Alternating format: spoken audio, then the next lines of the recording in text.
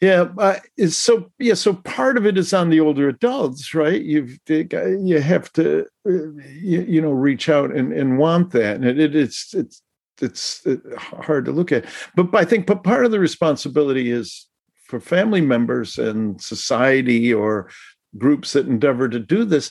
Then you have to reach out. You have to say, the John Prine song, "Hello in There." You have to say hello in there and keep doing it. I think sometimes in our world of help is like, well, I offered my help and they didn't want it. No, you're like a beacon. You're like a lighthouse. That message has to keep going out periodically when the light comes around and it beams. And that's what was the recovery process for me. It wasn't that there was finally, I don't know, somebody must have said something. I know what it was that got to me. I'm Dr. Regina Koepp. I'm a clinical geropsychologist, which means that I'm a psychologist who specializes with older adults and families. And this is the Psychology of Aging podcast, your go-to resource for mental health and aging.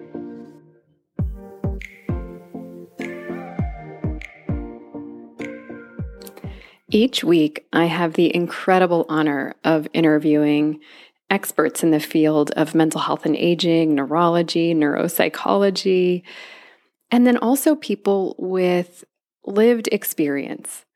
Lived experience is an interesting term because we all have lived experience. Today, I'm interviewing Jim Klassen. Jim is an advanced level wellness recovery action plan facilitator and certified older adult peer specialist trainer. He brings over 40 years of experience from the workforce development field and has worked with youth, welfare recipients, people returning home from prison, and persons impacted by trauma, mental health, and substance-related challenges.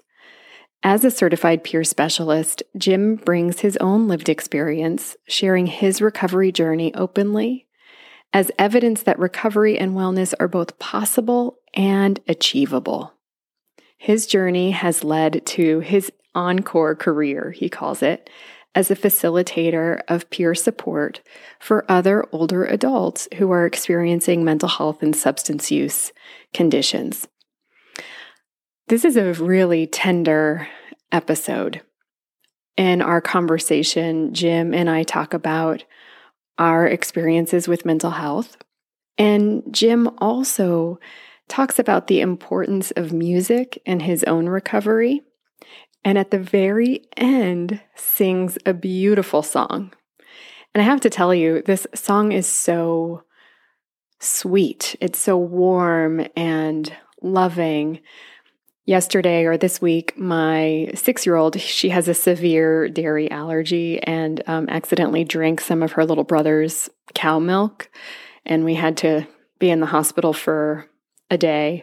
It was pretty intense. I had to give her an EpiPen and then take her to urgent care. At urgent care, we had to give another EpiPen because she was having trouble breathing and had a lot of GI issues. And then we had to take an ambulance to the children's hospital and be monitored for 24 hours. She's home and fine. She returned to school. Dairy allergies and other food allergies are no joke. But as we were resting in the hospital room, I was editing this podcast and I played Jim's song out loud for Lena, and that's my 6-year-old's name, and my husband. And Lena asked to play the song again because she thought it was so soothing and comforting.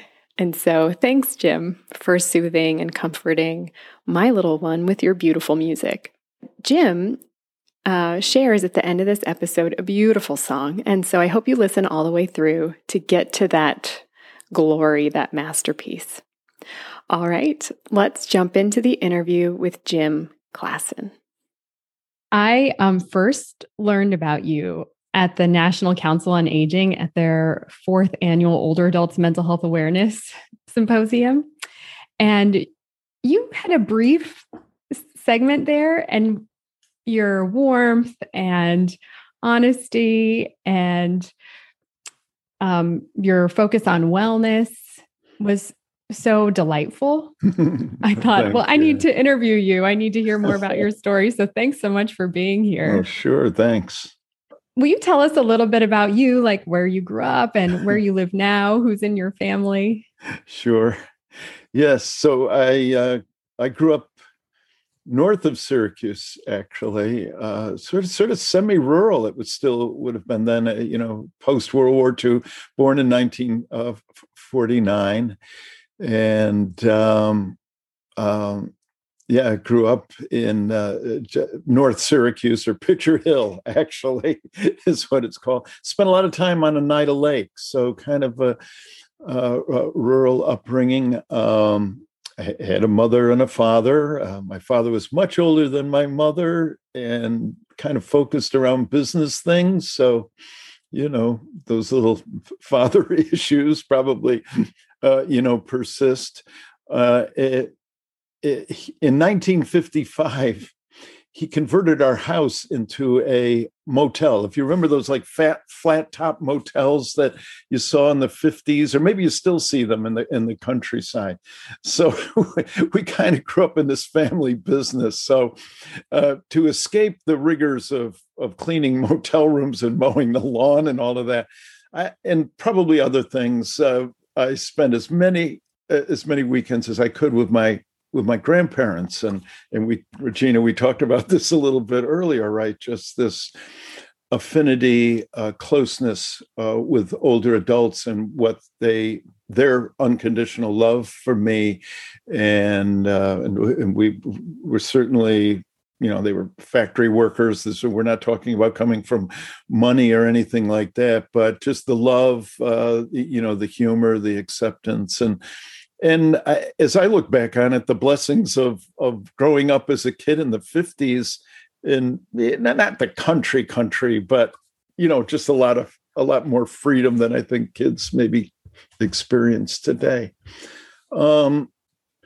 Started to struggle some around those middle school years, socially and academically, and then very fortunately was able to go to a high school that was really very supportive and instrumental. One of the sort of benchmarks or stakes in the ground that I would say, helped me.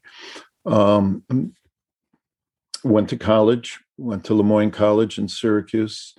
Did okay. I actually, if looking back now, I was depressed, but I didn't know that I was, experiencing a depression. My sister knew she was, and my sister, who's a year and a half younger than me, was actually in the hospital back then, electroshock therapy, and so trying to support her and all of that. So, increasingly, like in the 20s, graduated from college, got married, and then sort of my stuff started coming out. Or mental health and behavioral health kinds of things, which includes the depression, which may be a family trait, but perhaps not sure exactly how that works, and self-medicating, and that aspect of my story only got worse, I have to confess. I will say, though, early on, I knew something was up, something was wrong, and did seek help. But I'm not sure back then or where I lived that folks knew what help looked like, or professional help.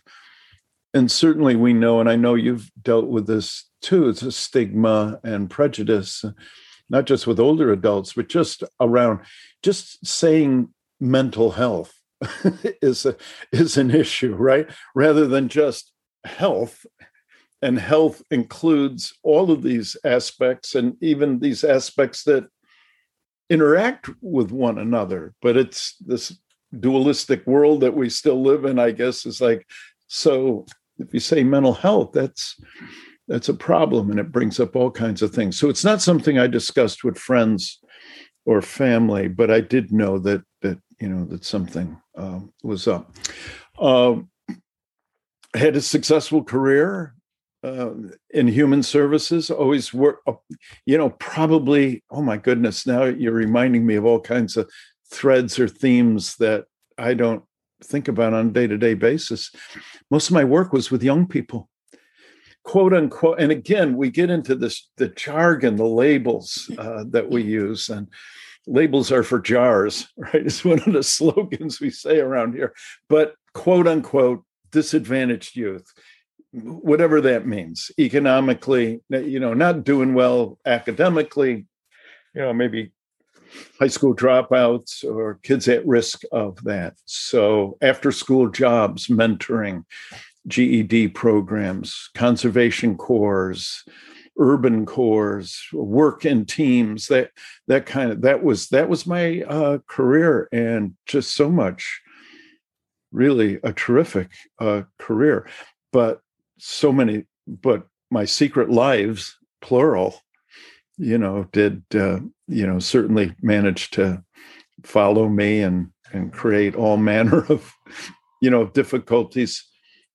Interestingly, not so much, a little bit with work, but not so much. I was fortunate there. I mean, a lot of my friends who maybe had drug issues or whatever, certainly affected their employability.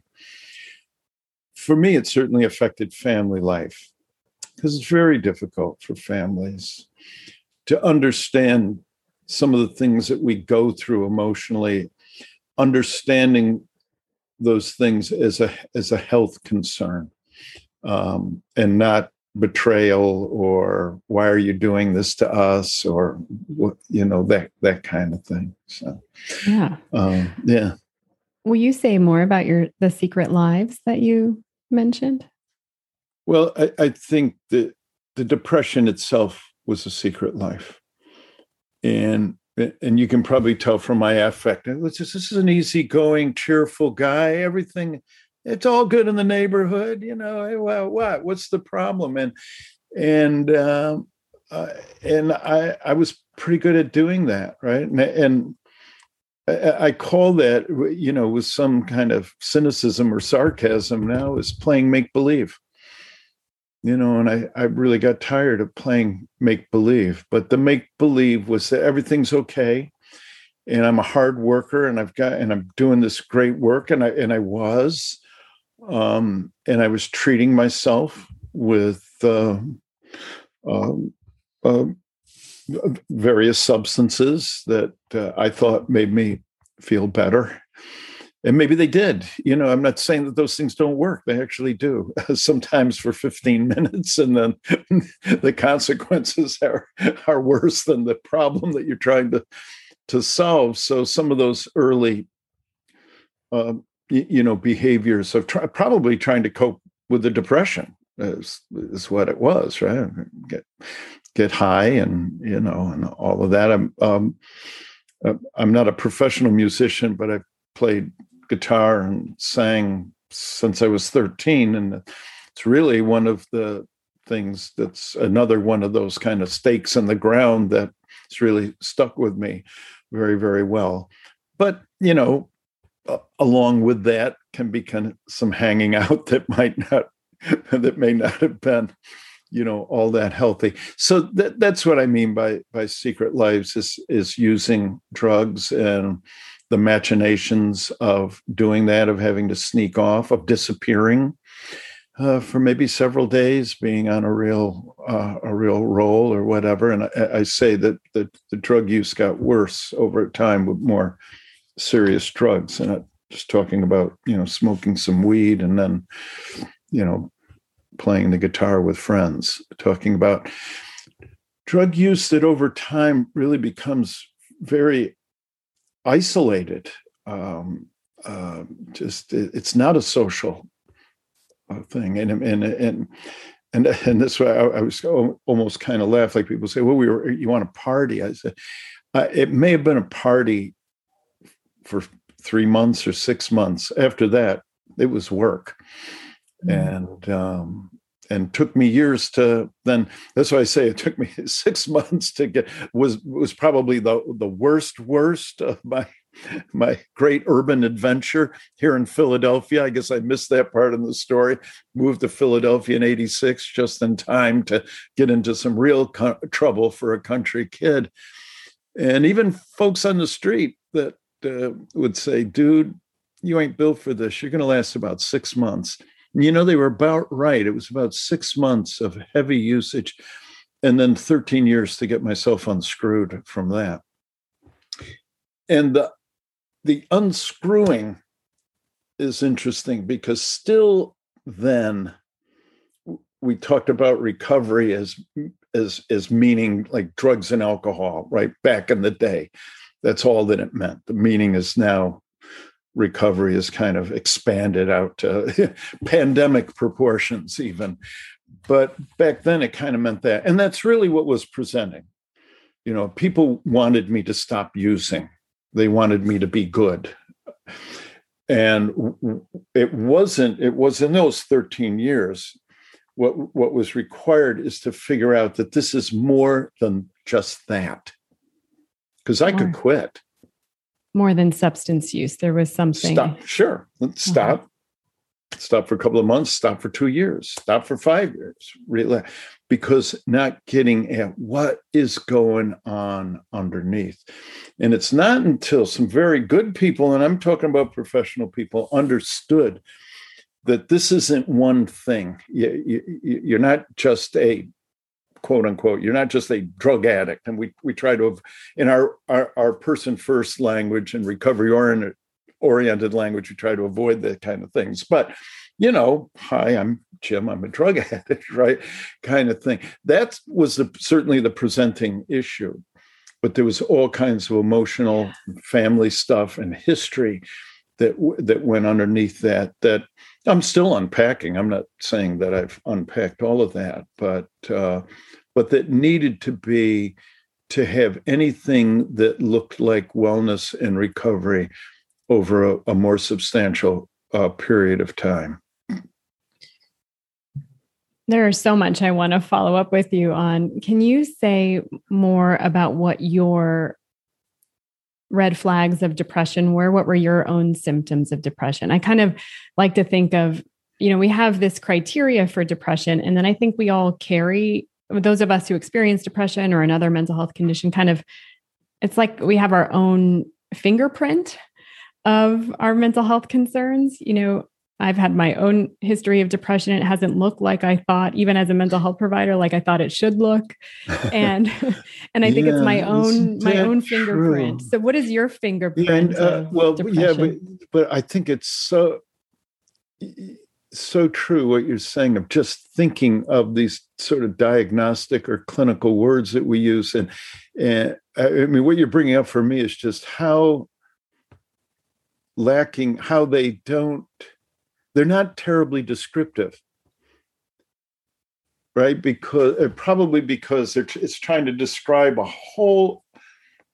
range of ways that it might manifest itself in people.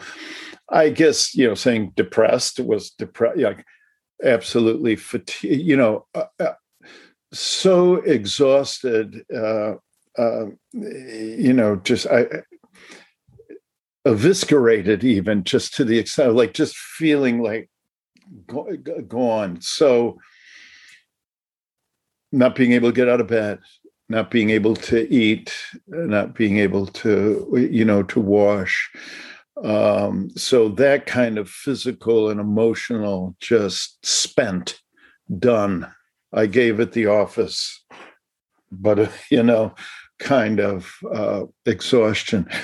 But the other part of it for me had to do with relationships, had to do with isolation, not wanting to connect with people. So that's a horrible conundrum there, right? Because it's absolutely what you need is human connection and comfort, nurturing, understanding, and it just feels like every nerve in your body is such that please don't ask me how I'm doing, for one thing, right? It's just too much.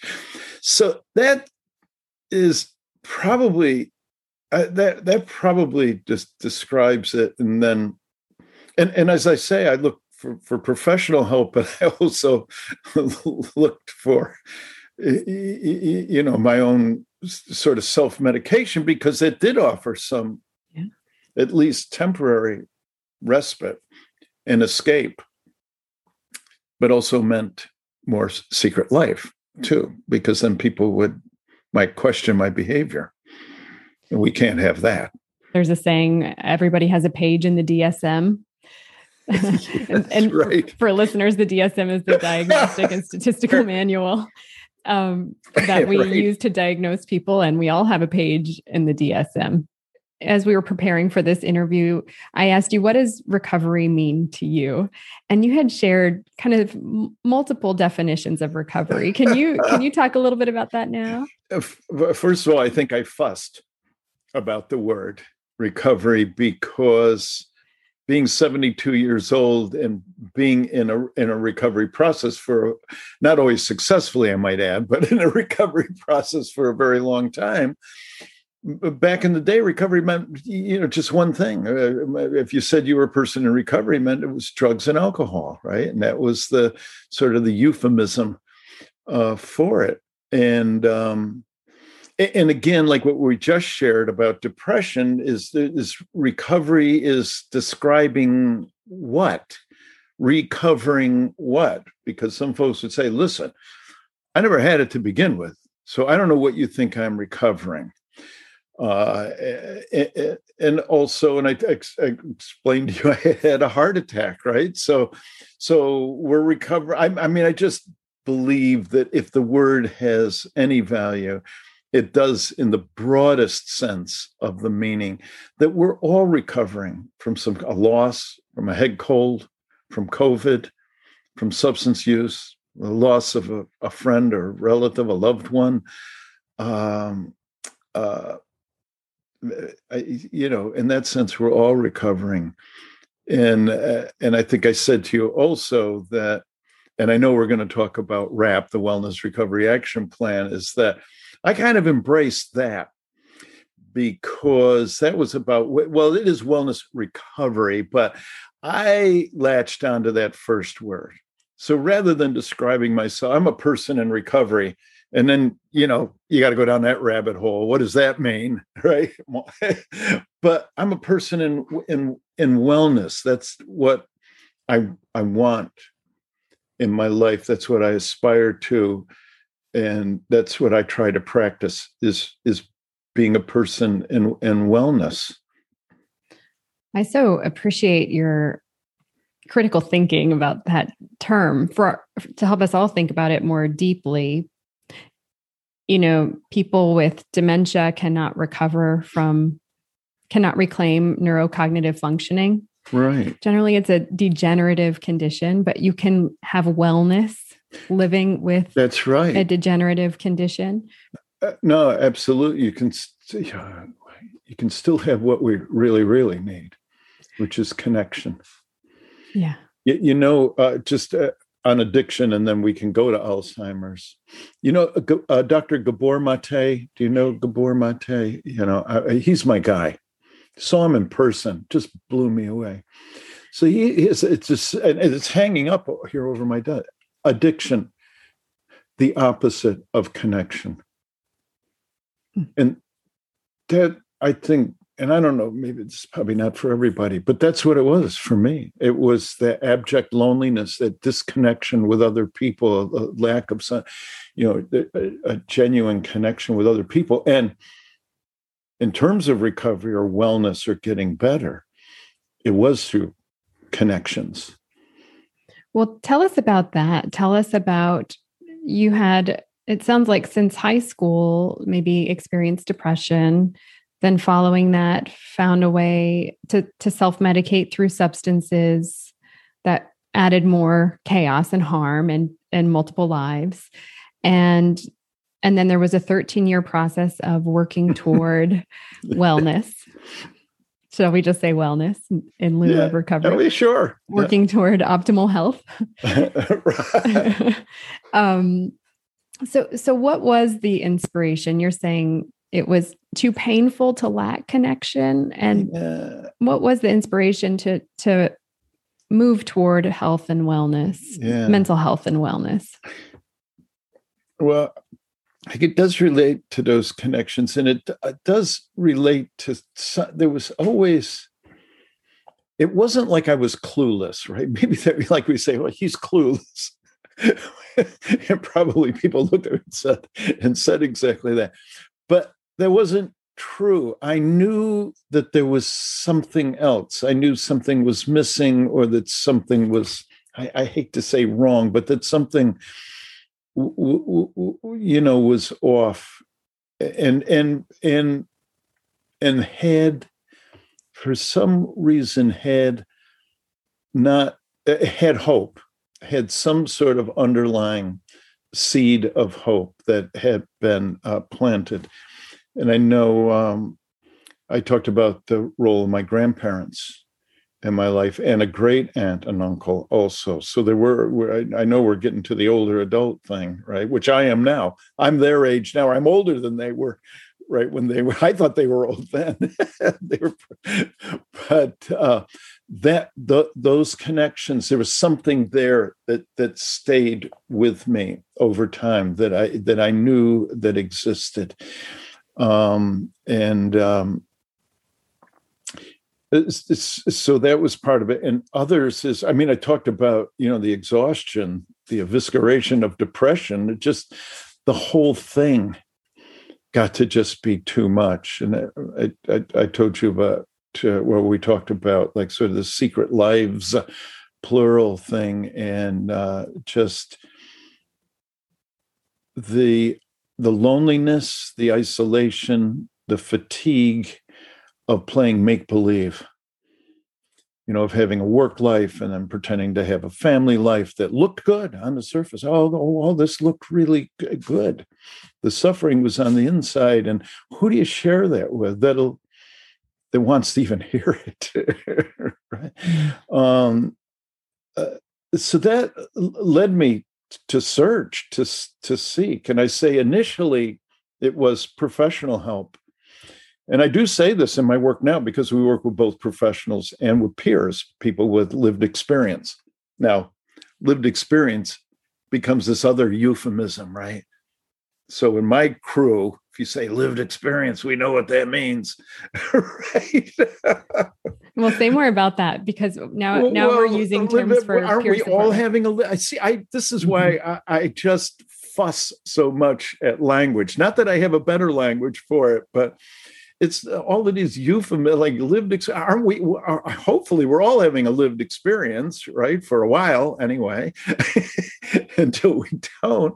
So it just becomes this euphemistic way of saying this is someone who's experienced really big feelings, difficult emotions, has had traumatic experiences or losses in their life that affect them in ways that probably dismay them as much as it may be, their family or loved ones. Jim, why do you act this way?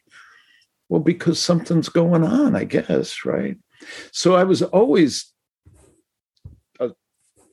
thought that there was something to go after. So thank goodness, for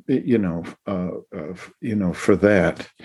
And what do you suppose your grandparents implanted in you or gave you? Yeah. You attribute them to being part of this healing journey? Yeah, well, they were a respite from a home situation that was not horrible, but difficult enough that, again, this is my best instincts, right? This isn't my bad coping. This is my good coping, is that I need to go stay with my Nana and Grandpa this weekend. And I love them. I really don't know I wish I knew their backstory. I wish I had questions for them now. First of all, the humor. My grandmother was inappropriately, outrageously would say things that were just funny.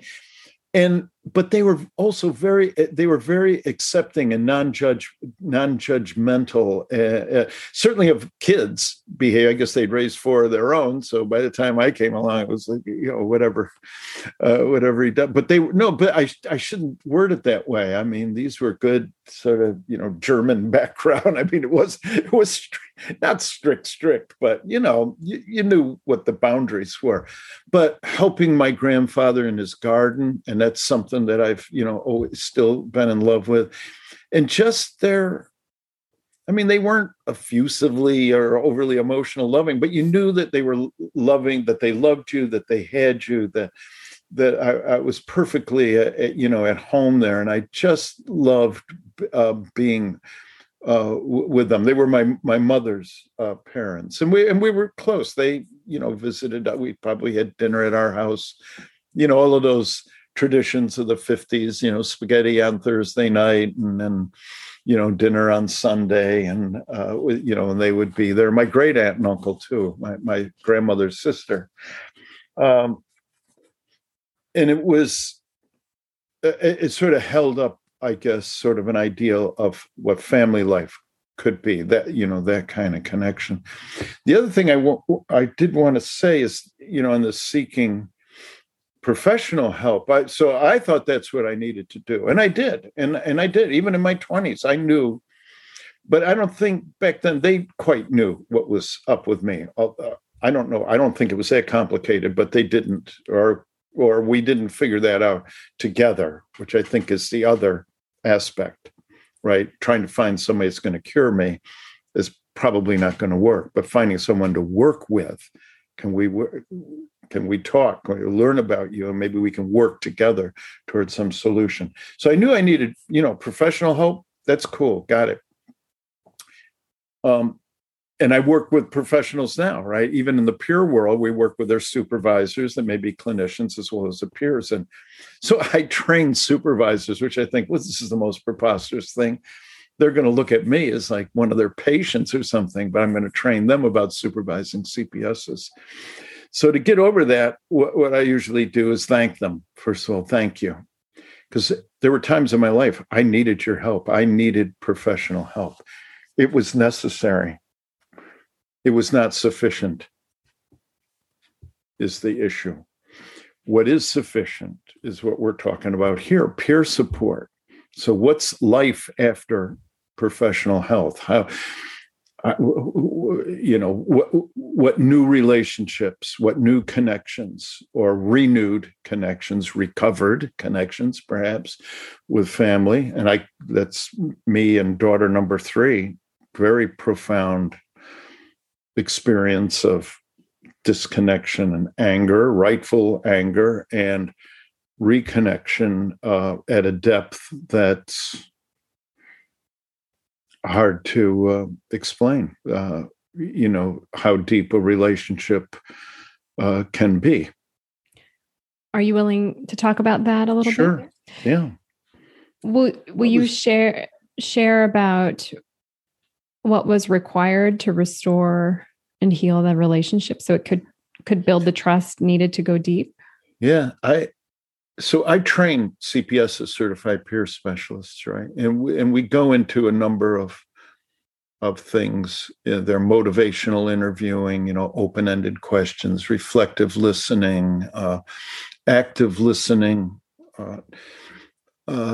The fact that what the business that we're in is not curing, not advising, not fixing, but being with, learning together, mutuality. And when I trained this course, we just finished one online as well. And the guy said, "Well, I don't know if I'll ever use this." Listen, I'm going to tell you a secret. I'm not working in a homeless shelter doing crisis outreach. Where this has most affected me is at home. It's in relationships. So with my daughter, the second marriage daughter, she's 31 now. She was a teenager during, some pretty heavy duty nonsense, acting out, drug use, and what that meant in terms of home. being here, not being here, people scared. Is he alive? Is he dead? So she was, of my four daughters, every other one kind of were at an age where they could really get the brunt of this. So she was pretty angry with me, pretty done with me. And I can't use the language on the podcast, but we were, she was this far away from me, and she told me, I know every dirty thing that you about. And I was already in this peer support part of process of wellness, and I didn't react. I wasn't reactive. I didn't try to defend. I didn't get angry. I didn't try to explain. Just listen. Just listen. And then time went on. Just, not sure that it was a conversation or a series of conversations either, but just being there for her, right? In ways that you can make all kinds of promises to people, right? But if you're actually, my thing would be, don't make the promise, just do it. Show up, do what you're supposed to do, and see what happens. There's no guarantee. I mean, she could still be right, angry with me, but and I'm close with all four of my daughters now, and it's very, very fortunately. I mean, it does not have to be, but she and I are probably, just because of the timing that it intersected at that kind of time, connection again. Right? Because she was hurt too. It wasn't just that I was hurting or that I was sick. Right? We were both hurting. Mm-hmm. So being able to share that vulnerability, to be able to for her to be honest with me, and for you to receive it. That's the space that makes that kind of healing possible. Mm-hmm. Yeah. For a lot of my friends, and myself included, have had difficult relationships with our parents.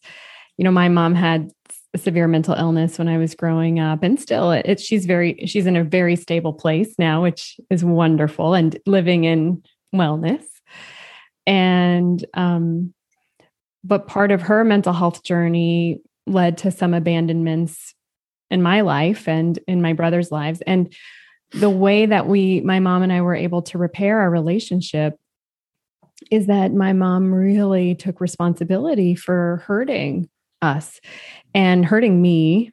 And, I'm sure she's had this conversation I have four brothers, with each of my brothers uniquely, but in conversation with me, she has been so non-defensive about mistakes made in the midst of illness.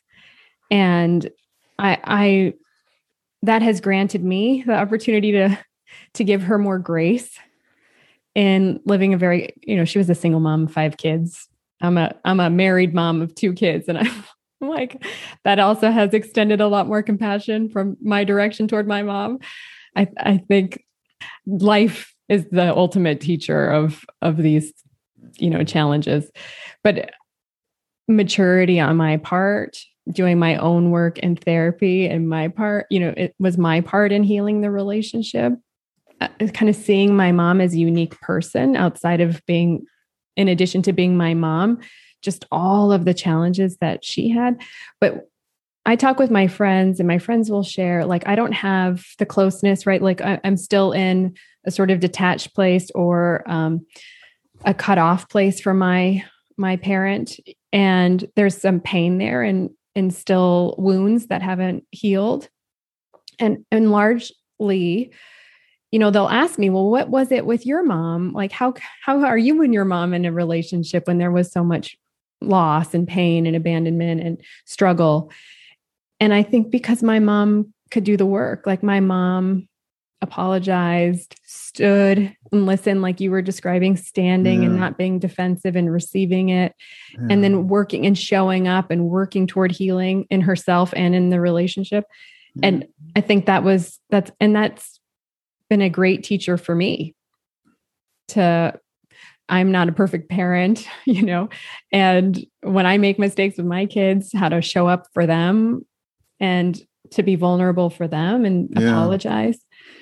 I think what you're talking about in healing these relationships that come in the sort of storm of illness, like mental health concerns and substance use concerns are all illnesses, right? And so some people some people appreciate the term illness, others don't. I'm going to use the term illness because there is a biological, physiological, psychological component. Sure. And then I think what you're talking about, Jim, is essential because you're talking about healing relationships and healing relationships, but also healing in the context of relationships. And that I think is essential to growth and connection. Yeah, I do too. I agree with that. Yeah. This poet, Rilke, I guess, right, has this line of those who are willing to be vulnerable move among mysteries. And I like that. And I want to be vulnerable. Well, I see where that, I mean, that's not an easy place to be. But I do see what, the benefits of it. And I think, you say like, thank you for being also at 72. It's like, well, what the hell? What do I have to lose? I don't have any secrets anymore. But it also relates. I told you, I was tired of them. I think that was part of what was making me exhausted, was making believe of thinking that I have to have these secrets that if people know, they won't love me, or they won't let me work here anymore, or what will they think of me, or what, or whatever. It's just exhausting hanging on to all of that. So it's great to be of an age or of a mentality that says, I'm open, I'm vulnerable. And so the cats that I hang out with, that's sort of what we're about now anyway, right? So now tell us about your role as a certified peer specialist. I was working in human services. It actually was a jobs program in Philadelphia, big jobs program in Philadelphia. Oh my God, the stress of that was enough as well. And but I was in therapy. I had a therapist, John Burns, played the guitar like I do. We would end the session with playing a song together. It was great. And one day he pulls these papers out of his desk, these mimeograph Xerox things that you could hardly read. So I just learned about this at Drexel University. It's called WRAP, Wellness Recovery Action Plan. Maybe you want to take a look at it. And I took it home and probably didn't look at it right away, right? But I did open it up and read it. John was a good guy, so if he was recommending something. And here's what happened with this WRAP, with this Wellness Recovery Action Plan. There's a set of questions there. And the first question was, describe yourself when you're well. What are you like when you feel well? That it was not a question anyone was asking me. They wanted to know what the hell was wrong with me and why I acted the way I did. So for somebody to say, what do you like when you're well? Describe yourself. That was the hook. This was like in the spring. I can't remember what year it was, but and then WRAP, the Wellness Recovery Action Plan, Mary Ellen Copeland, older adult, herself with, there's an interview right there for you. They have their first WRAP Around the World conference in Philadelphia. So I go to this. I said, well, I'm going to go to that conference. I like this WRAP. I've got a WRAP, but I'd never taken a course or was it part of a WRAP group or anything. I didn't know how. It was just an individual thing, right? And WRAP it's just a way of organizing people's wellness. There's nothing sort of very complicated about it. It's like, what do you like when you're well? What do you like when you're not well? What are your triggers or stressors? And let's do an action plan, right? Let's be proactive about this. So rather than wait until all hell is breaking loose, why not have a plan in your back pocket? Well, here's who I'm going to call. Here's where I'm going to go. All of that kind of stuff. So I go to this conference and I have lunch with a couple of people, Yvette and Deborah, and they work for a place called Mental Health Association of Southeastern Pennsylvania, since rebranded as Mental Health Partnerships, right? So they get a little bit of we're having lunch and we're talking rap, and they hear my history and that I've done some facilitation, and they were trainers for the certified peer specialist. I never heard of what's a certified peer specialist? Well, you should take our training. So I did. I took their training. I was already a rap person. That's something they train in too. So I went and took the certified peer specialist training from them, not knowing whether I was working already, whether I was going to get a job doing that or not.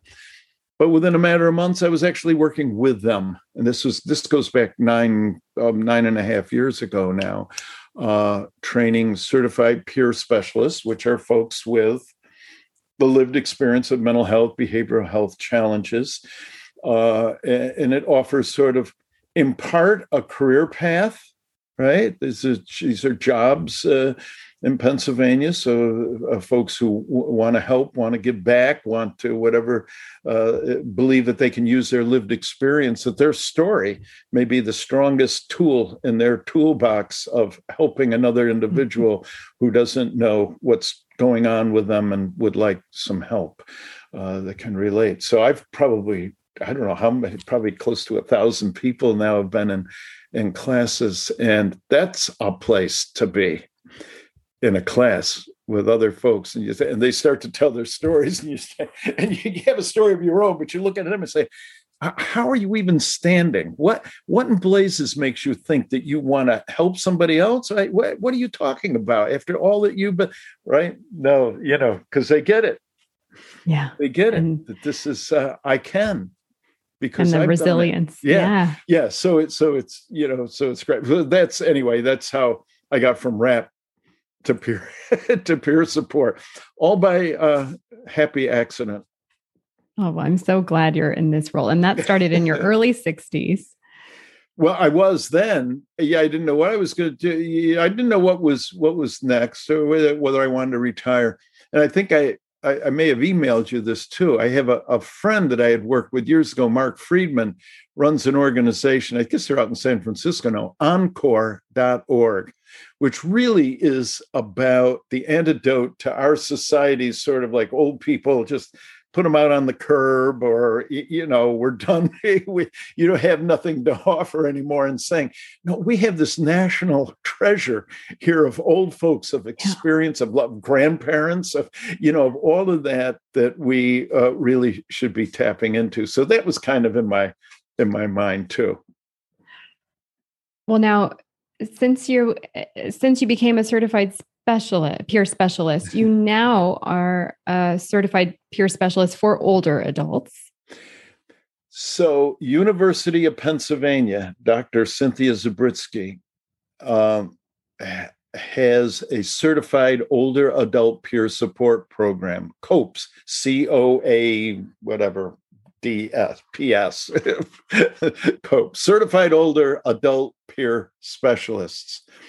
And yes, I'm one of their trainers. So we do it so if you became a CPS in Pennsylvania, for example, and other states have certified, not all states, but a lot of states do have certified peer specialists.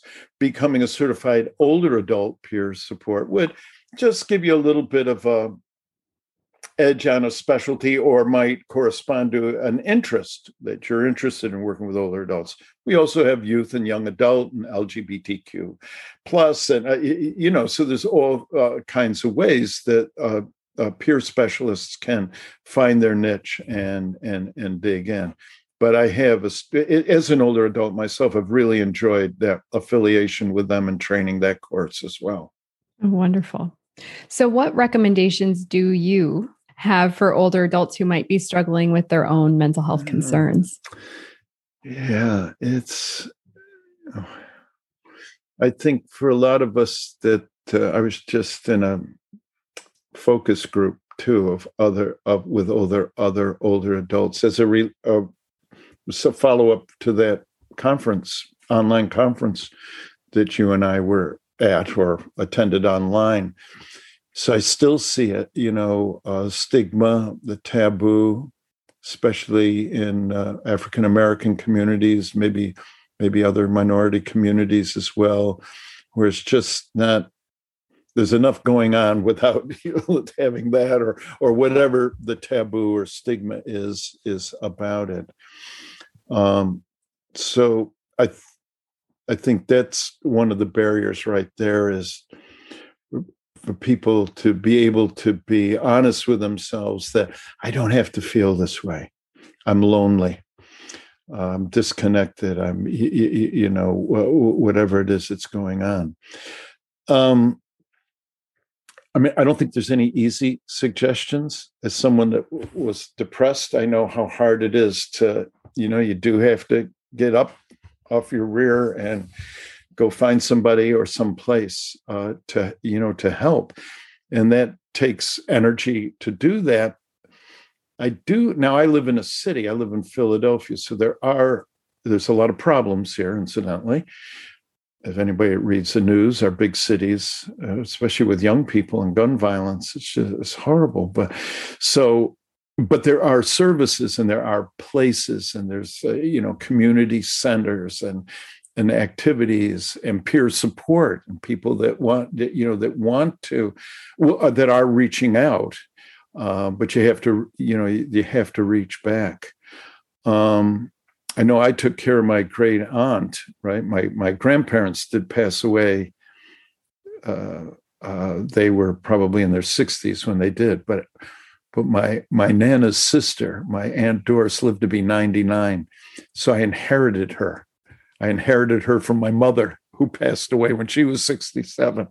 Wow. And she had depression. I remember when we were young, her mother-in-law died, and she had an awful bout with depression. But she stayed connected, right? She's always part of like these community, I don't even remember what they were, but community groups, went on trips, would not abandon her car. She was banging into things. It was awful. I mean, we would not leave her house, or, she lived there alone for 25 years after. But she had something that pushed her. She had good friends.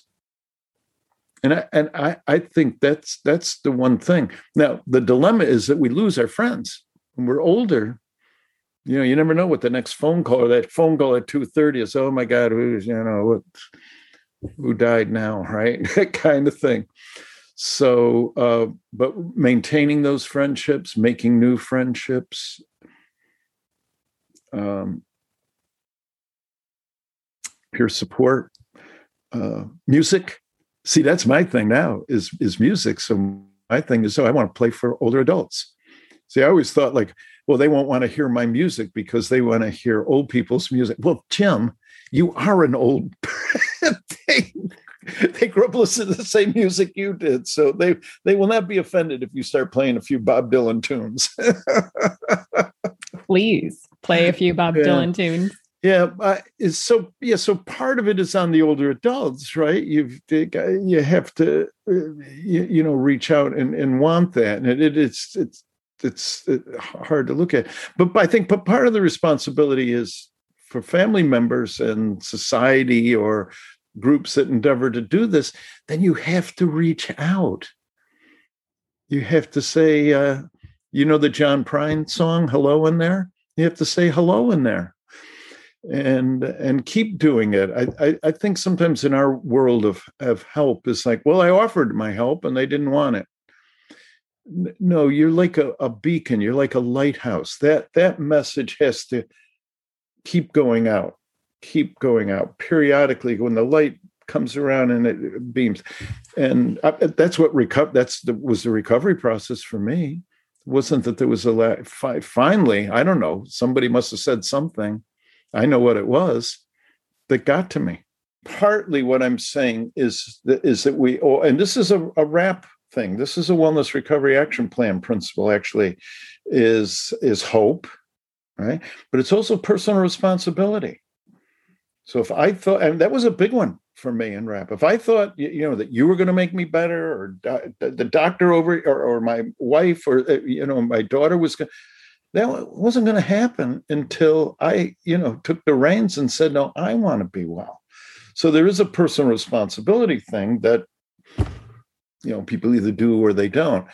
But I'm saying on the other side, family members and society or the community, whatever that is, has a personal responsibility as well to continue to reach out. Even if the person is reluctant, you show up. You show up. Pat Deegan, who's one of our heroes in the peer world, was very ill, schizophrenia, I guess, when she was 17 and was at home. Doctors, of course, said, you're never going to get better. And her grandmother, see, these wise grandmothers, see, this is the older adult connection. The older grandmother lived with a family, and she would come down and say, Pat, I'm going shopping. Do you want to go with me? No, she didn't want to go. She was sitting on the couch smoking cigarettes and drinking Coca-Cola. That's, yeah. Next day, going to the market. You want to go with me? No. This goes on for a while. Finally, one day, but she's persisted. In a matter-of-fact way, not a forceful or judgmental. You want to go to the market. Finally, one day she says yes, but I won't push the cart.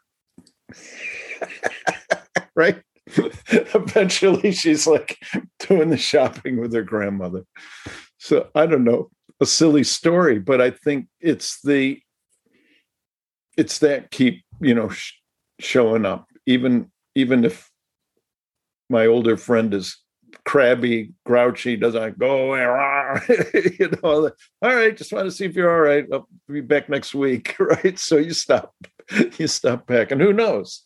Some days like, yeah, sit down. Tell me your story. Tell me what was it like growing up, and that's the thing that we kind of started on. What's the shortest distance between two people? Their story. Yeah. Well, thank you for sharing your story with us and all of your wisdom. Jim, do you have a guitar with you? God knows if it's tuned. I'm here in my basement office, right? You want to sing us a song? Yeah. Do you want to sing us that John Prine song? I'm trying that.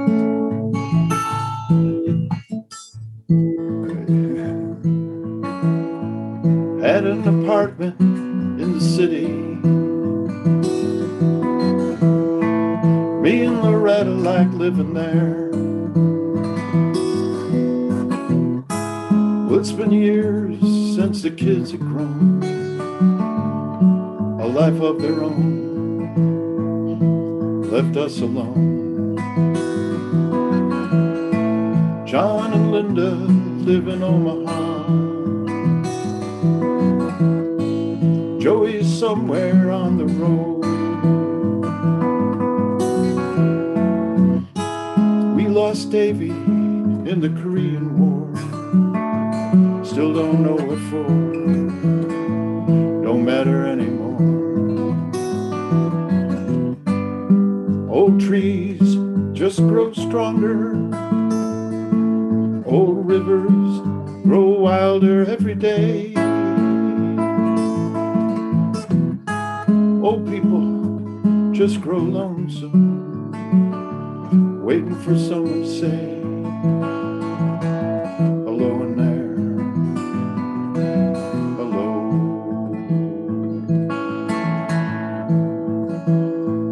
Me and Loretta, we don't talk much more. She sits and stares through the back door screen. And all the news just repeats itself like some forgotten dream that we both had seen. Someday I'll go and call up Rudy. We worked together at the factory. What could I say if he asked what's new? Nothing much with you.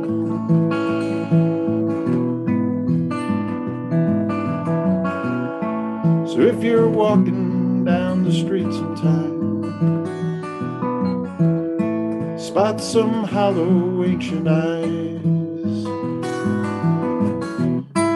please don't just pass them by and stare as if you didn't care. Say hello in there. Hello.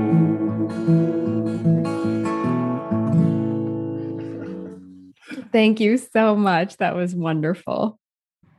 I cannot thank Jim enough for taking the time to be on the podcast today and sharing his story. The more we share our experiences of mental health and talk about our own lived experiences, the more I believe we dismantle the stigma and the shame. I also think it's incredibly important in terms of barriers for older adults receiving mental health care. Stigma is one of the primary barriers to older adults engaging in care. And the more older adults are willing to share their own experiences and their own stories, the less stigma there will be, and the more likely older adults will be to access mental health care. So thank you, Jim. Thanks for sharing your story and your music with us. Now, are you a mental health or senior care provider? I have a free guide just for you called the Mental Health Professional's Guide to Working with Older Adults. In it, you'll learn the 5 facts that every professional working with older adults must know. To download this free guide, which is filled with lots of helpful resources, go to mentalhealthandaging.com/pro guide. All one word, all lowercase. mentalhealthandaging.com/pro guide. All right, that's all for today. If you like this episode, please subscribe and leave a review, because subscriptions and reviews help other people to find this show. And the more people listen and the more people hear the lived experiences of older adults and hear from experts working with older adults in the mental health field, the less stigma there will be and the more resources there will be in this world. All right, that's all for today. I'll see you next week, same time, same place. Bye for now.